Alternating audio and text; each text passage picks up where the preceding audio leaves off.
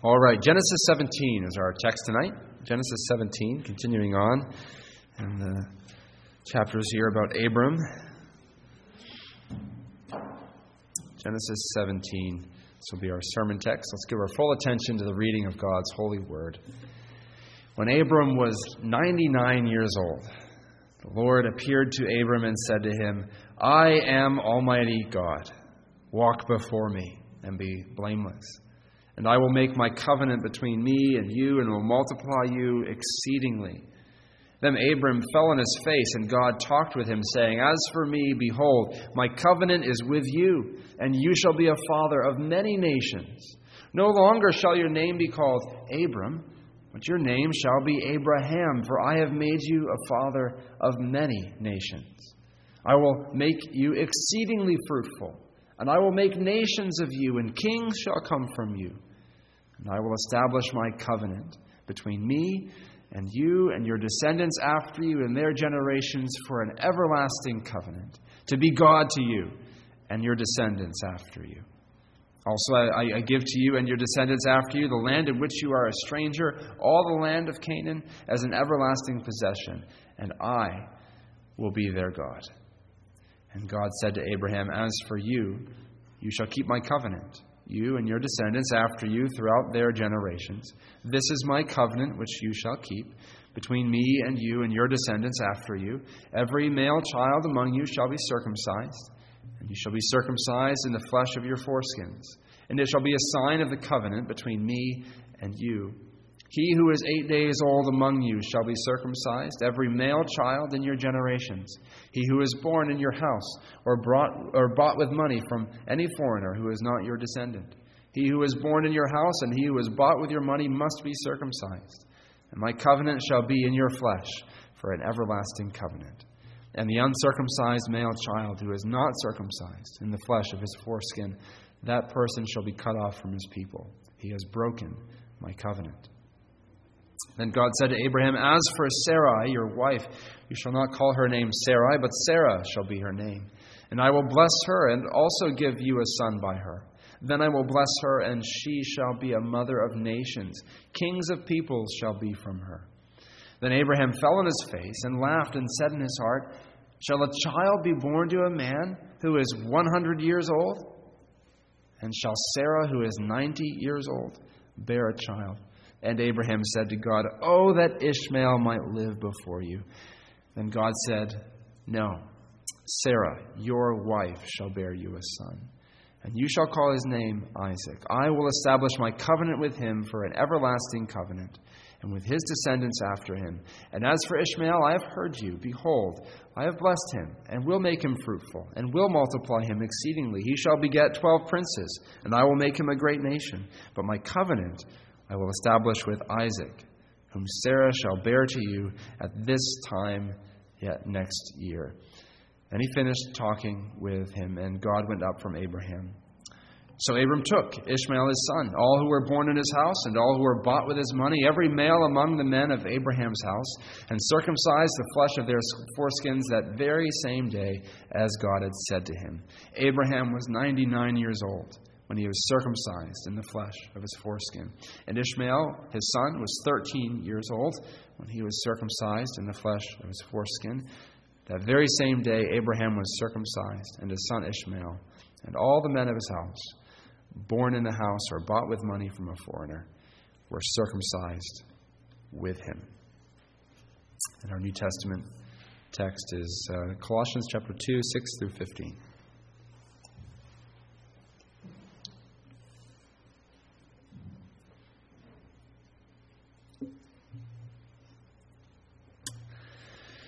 As you, therefore, have received Christ Jesus the Lord, so walk in him, rooted and built up in him, established in the faith, as you have been taught, abounding in it with thanksgiving. Beware lest anyone cheat you through philosophy and empty deceit, according to the tradition of men, according to the basic principles of the world, and not according to Christ. For in him dwells all the fullness of the Godhead bodily, and you are complete in him, who is the head of all principality and power. In him you were also circumcised, with the circumcision made without hands, by putting off the body of the sins of the flesh, by the circumcision of Christ, buried with him in baptism, in which you also were raised with him through faith in the working of God, who raised him from the dead. And you, being dead in your trespasses and the uncircumcision of your flesh, he has made alive together with him, having forgiven you all trespasses, having wiped out the handwriting of requirements that was against us, which was contrary to us. And he has taken it out of the way, having nailed it to the cross, having disarmed principalities and powers, he made a public spectacle of them, triumphing over them in it.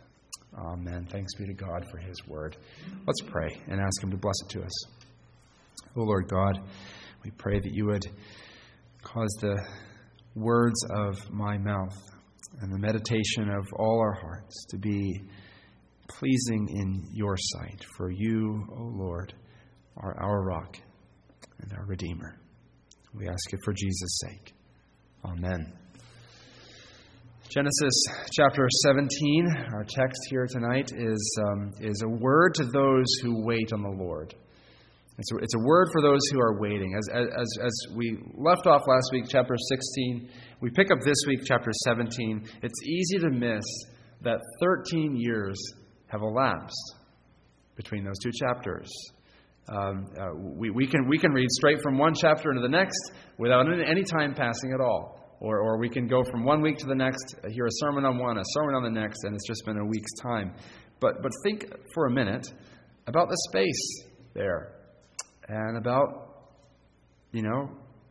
the time, the waiting, the stuff that would have happened in Abram and Sarai's life through those 13 years.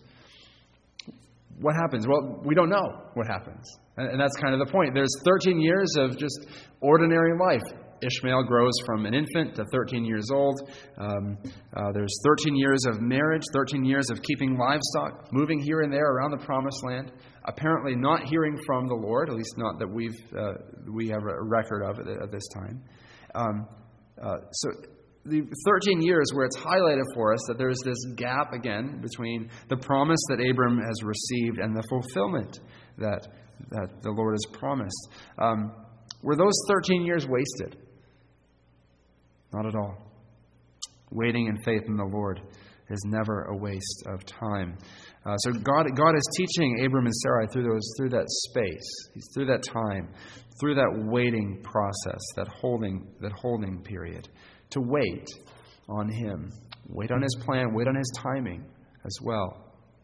Over and over, Scripture tells us, wait on the Lord, wait on the Lord. It's in so many texts, Psalm 27, Psalm 37, Psalm 62, Isaiah 40, Isaiah 64, all kinds of passages. We could stack them all up. Waiting on the Lord means trusting Him to act when you don't see Him acting yet. It's when you keep on doing what He's called you to do, even though you don't see Him doing yet what He has promised to do. It's trusting and obeying while you wait for Him to do what He has promised to do. It's hard to wait. It's hard to do that. It's hard to say, I'm going to continue to faithfully do what God's called me to do, even while I wait for God to act. We want God to hurry up. One writer puts it like this: we often have to wait long, content, meanwhile, to look patiently forward in hope. The best fruit worth waiting for, often ripening the slowest. It's always a mark of short-sightedness and of weakness to be impatient of results. True growth is often baffled by this, like little children who plant seeds in their garden and grab them up to see how they grow, and so kill them through their impatience.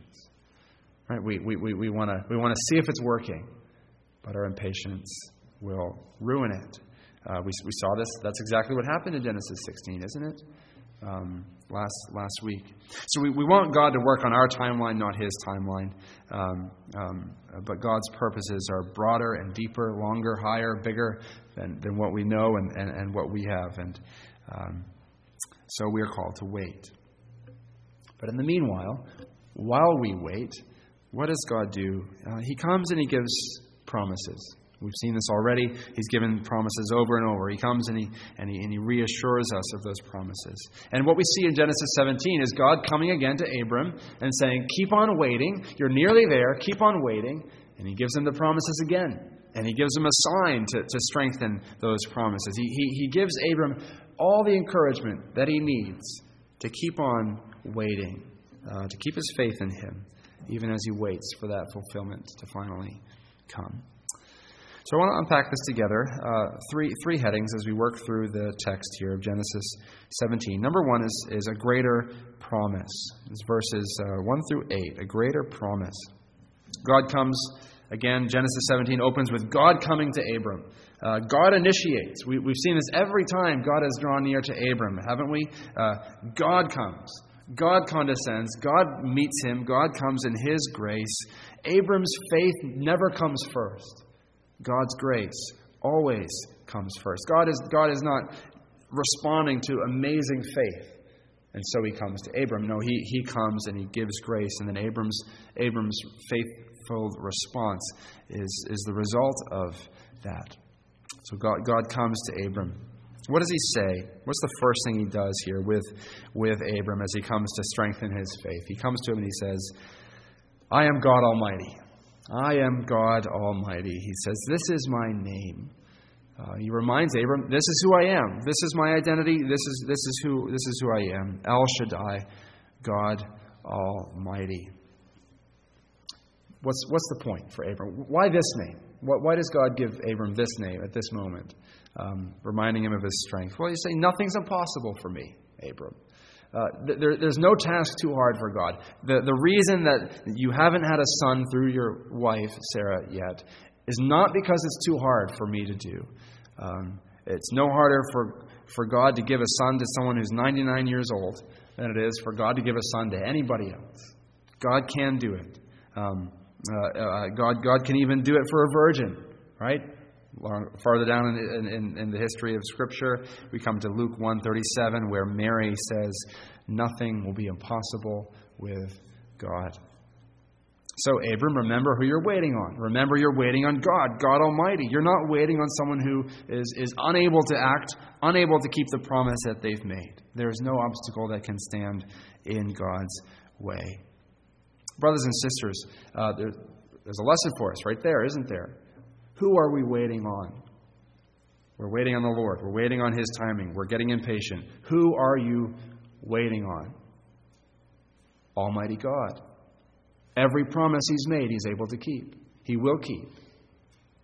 Every promise for your holiness. Every promise for your perseverance. Every promise for that resurrection life ahead of you. Every promise for your comfort and for your joy and for good. He'll keep every one of them in his way and his time. So God comes to Abram and he lays this foundation. Abram, remember who I am, making these promises to you. And then he gives the promises again. This is the fifth time now that he's come to Abram and repeated these promises. And the content of the promises is not really changing that much. It's basically staying the same. But as he comes to this fifth time, as he comes to give this promise to Abram, he now expands on it. He's not just repeating what he said before. The Lord is giving something more expansive than anything he's promised yet.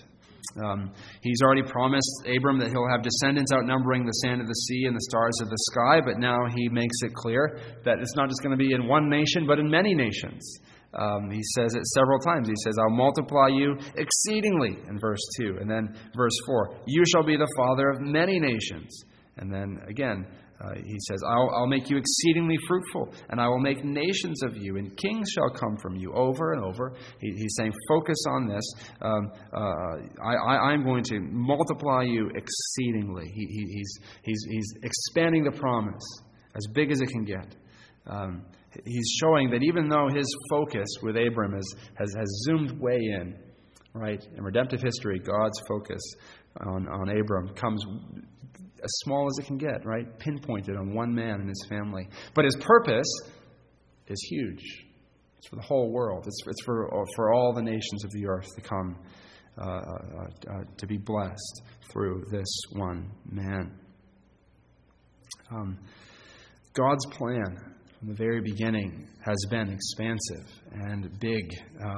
That Abram would be the father of many nations is a promise here that, of course, there's going to be many physical human nations that come from him. Ishmael is going to have many descendants. Isaac's going to have many descendants. But the main point here is that there are going to be numerous spiritual descendants of Abram. Galatians 3:29 picks up on this. Paul writing, Galatians 3:29 says, "If you belong to Christ, then you are Abraham's descendants, heirs according to promise." These are Abraham's descendants, right? The millions upon millions who've put their faith in Jesus Christ. All the elect over all the course of history. These are the many sons of Father Abraham. Now, Abram can't see any of this yet, right? God's promising, "My purposes for you, Abram, are more than you can imagine. Your spiritual descendants will fill this whole world."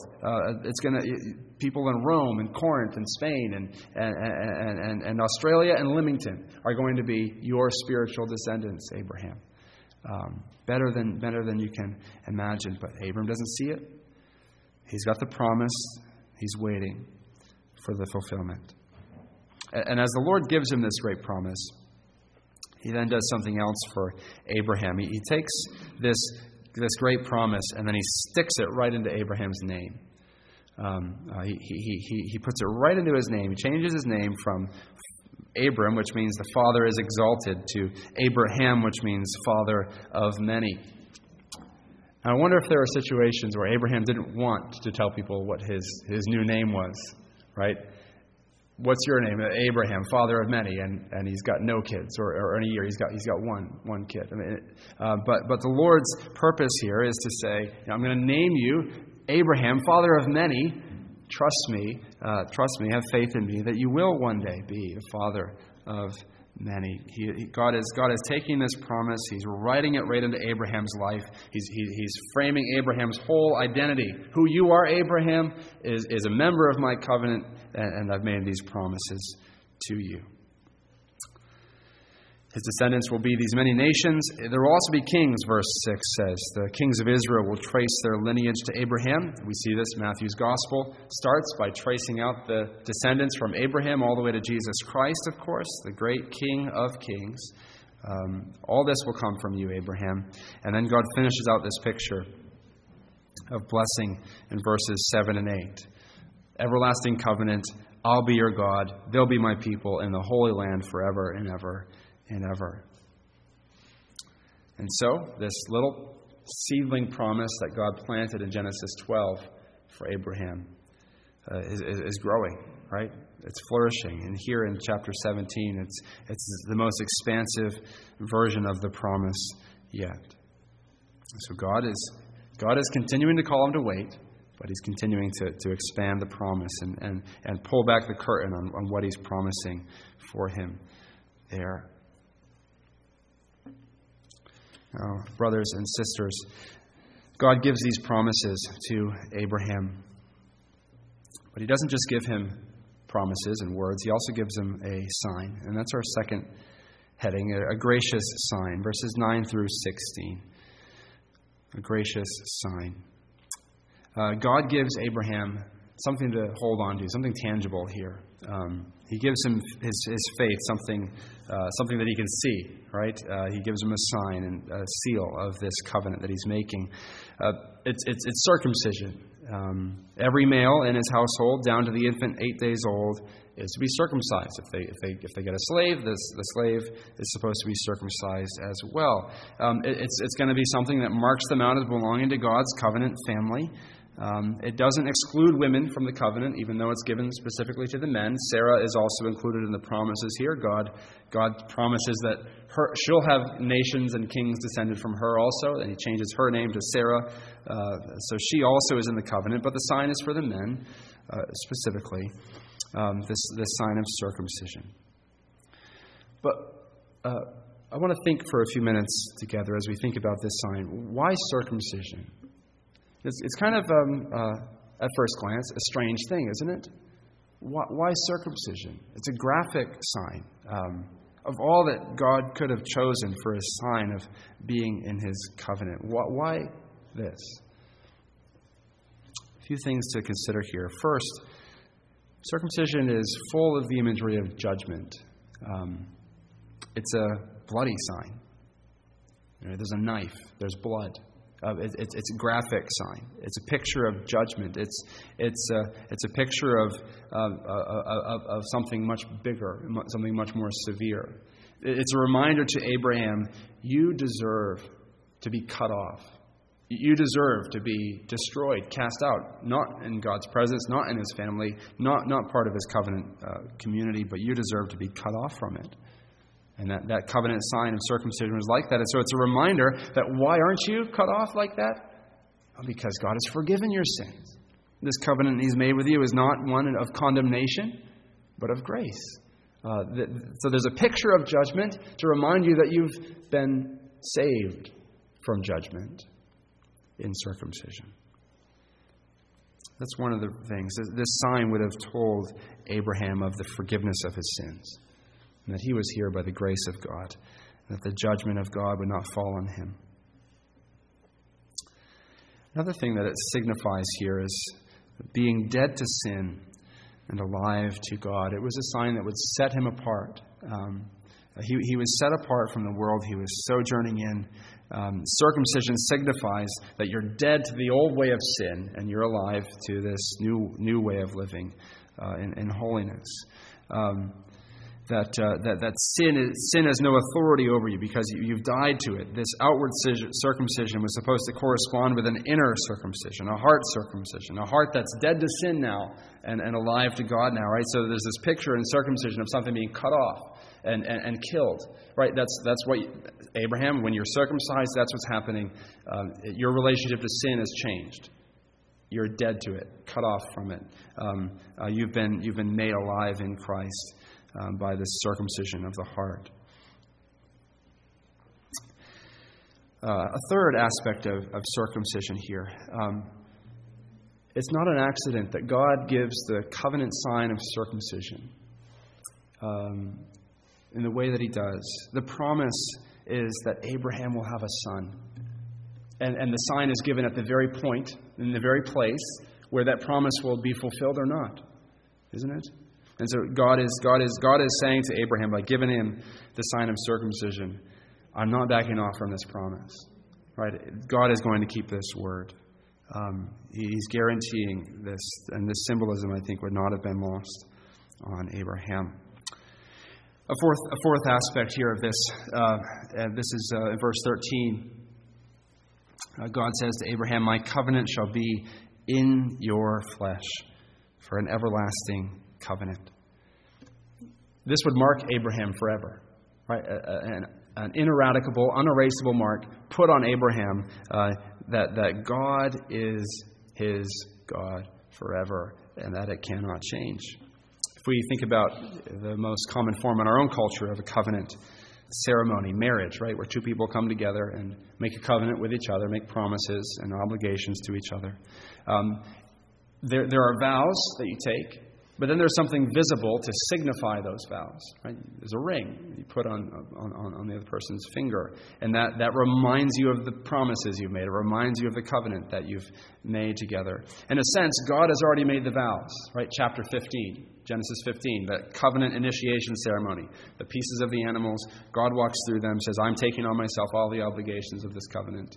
I'll keep the promises, and I'll make sure that your end of the bargain's upheld as well. This covenant of grace. God's taken those vows, and now he comes and he gives this unerasable sign, and a permanent sign to Abraham, like a ring right on your finger, saying, this is who I am, these are the vows I've made. It's an ever-present reminder to him that he belongs to the Lord. And so circumcision is, in all these ways, a sign that's filled with the grace of God. It's a strange sign to us. But it's full of the grace of God. It shows judgment has been averted. Forgiveness has come. Sins are forgiven. Holiness has been granted. Promises are made. Promises will be kept, guaranteed by God himself.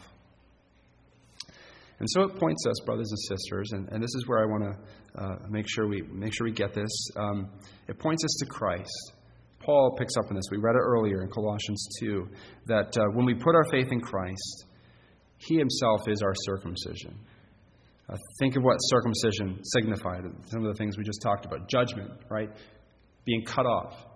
Christ is cut off for our sakes. He is judged so that we're forgiven. He is cut off so that we're not cut off. Our sins are counted to Him so that we can be forgiven of them ourselves.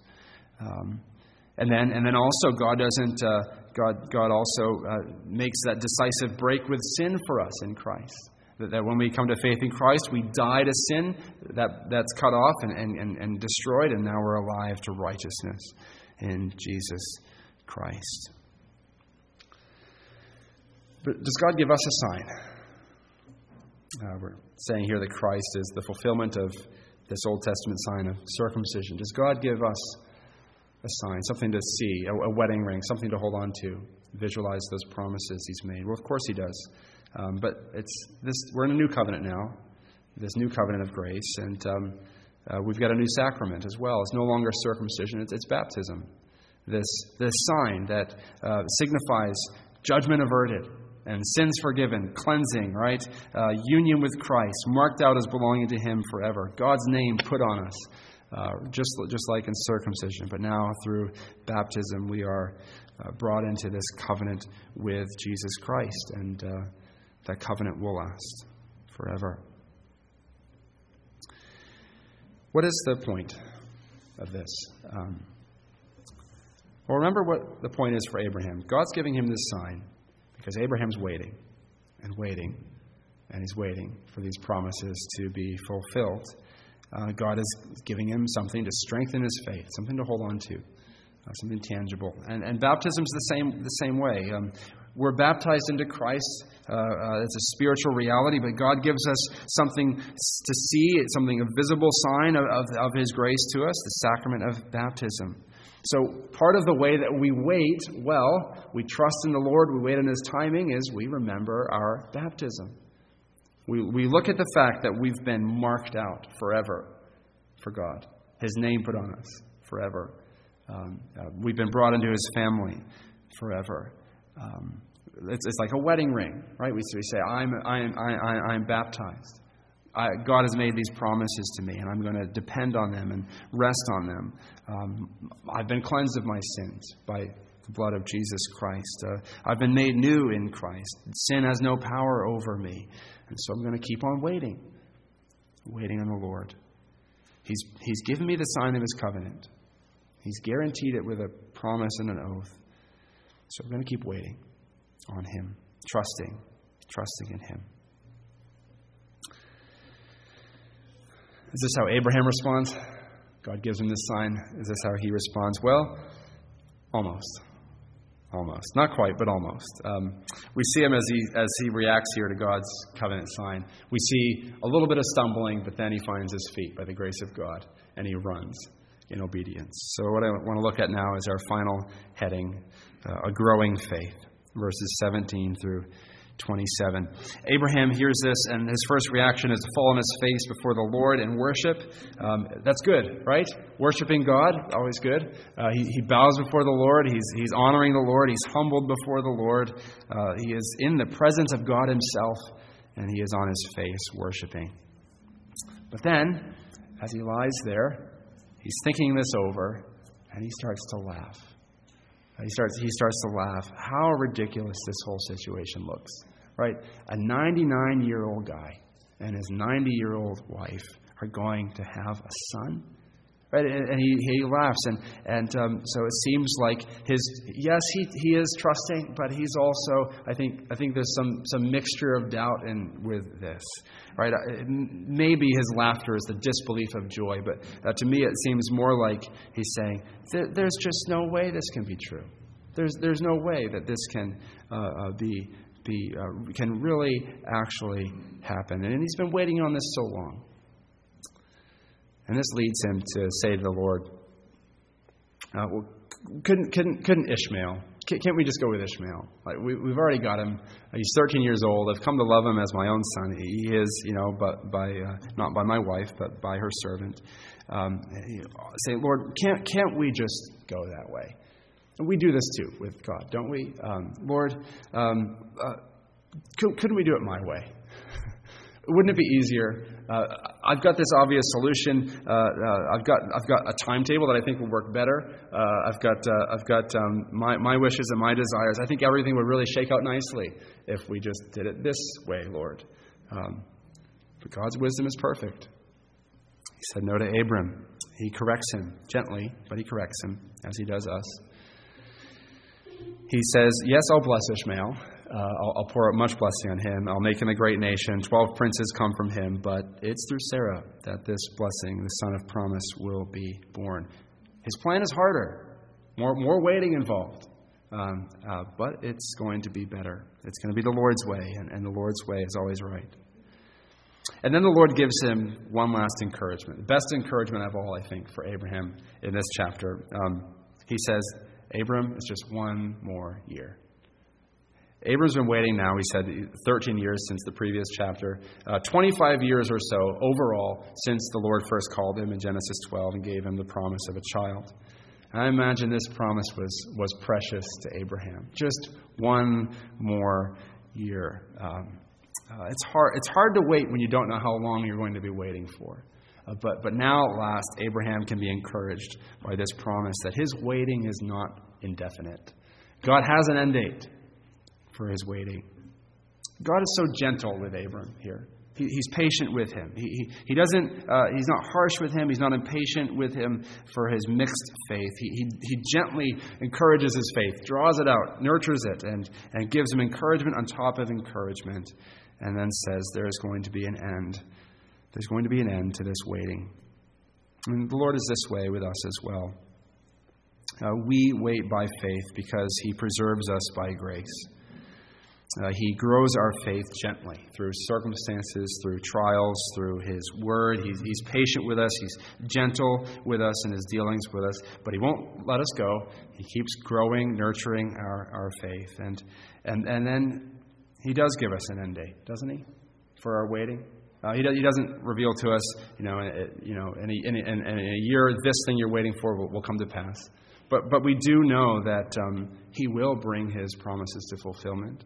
He does have an end date. We just don't know it for when this season or whatever it might be that we're in the Christian life will be over, and we'll be at that place of fulfillment and joy. We know that God is going to one day bring us to heaven, and he knows when that is, when the seasons of waiting of this life are finally over. So sometimes the Christian life feels like we're in this breathless race with no finish line, but no, there is a finish line. And the Lord knows what it is. And he says, wait, there is an end to the waiting. We see God's been tending Abraham's faith, and now it bears fruit at the end of Genesis 17. No more disbelieving laughter. That mixed faith is gone. Look at what Abraham does. He obeys God, takes the covenant sign right away, circumcises every male. He doesn't drag his feet. It's obedience that's immediate. We're told twice, verse 23 and then verse 26, that he did it the very same day. He's been refreshed by God's grace, refreshed by these promises. And now he obeys the very same day. Now, brothers and sisters, what about us? Are we trusting like Abraham and obeying the very same day like Abraham? When you're challenged and corrected by the Word of God, do you obey the very same day as Abraham does? We might be tempted to say, well, God has not come to me like he did to Abraham. He didn't come and give me a specific promise just for me, spoken audibly or through some vision. So the waiting is harder for us. But that's not true, is it? We have so much more than Abraham had. We said God has come to Abraham 5 times with these promises, and each time he's expanded them, and now they're so expansive. But you have a Bible full of promises. Thousands promises, and we've seen so much of it already fulfilled. We enjoy so much of it already fulfilled in Christ. We have so much in Christ. And we have this awesome guarantee in having already received Christ that, of course, God's going to finish what He started. So much more that we can see and rest our faith on. Christ has already come. He's already finished His work.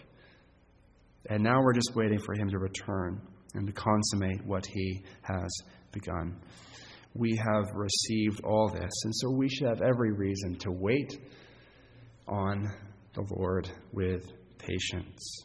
This God Almighty who has sworn to us in the blood of Christ that He will bring us through the season of waiting to the fulfillment of His purposes for us. So wait on Him. We close with the words of Psalm 62, 5 and 6. For God alone, O my soul, wait in silence, for my hope is from Him. He only is my rock and my salvation, my fortress. I shall not be shaken. Let's pray. Lord, teach us to wait on You. Give us faith in Your promises. Help us to hold fast to the promises You've given. We pray that You would bless us richly in Christ as we wait. And Lord, we pray that You would come and fulfill every word You've spoken. We ask this for Jesus' sake. Amen.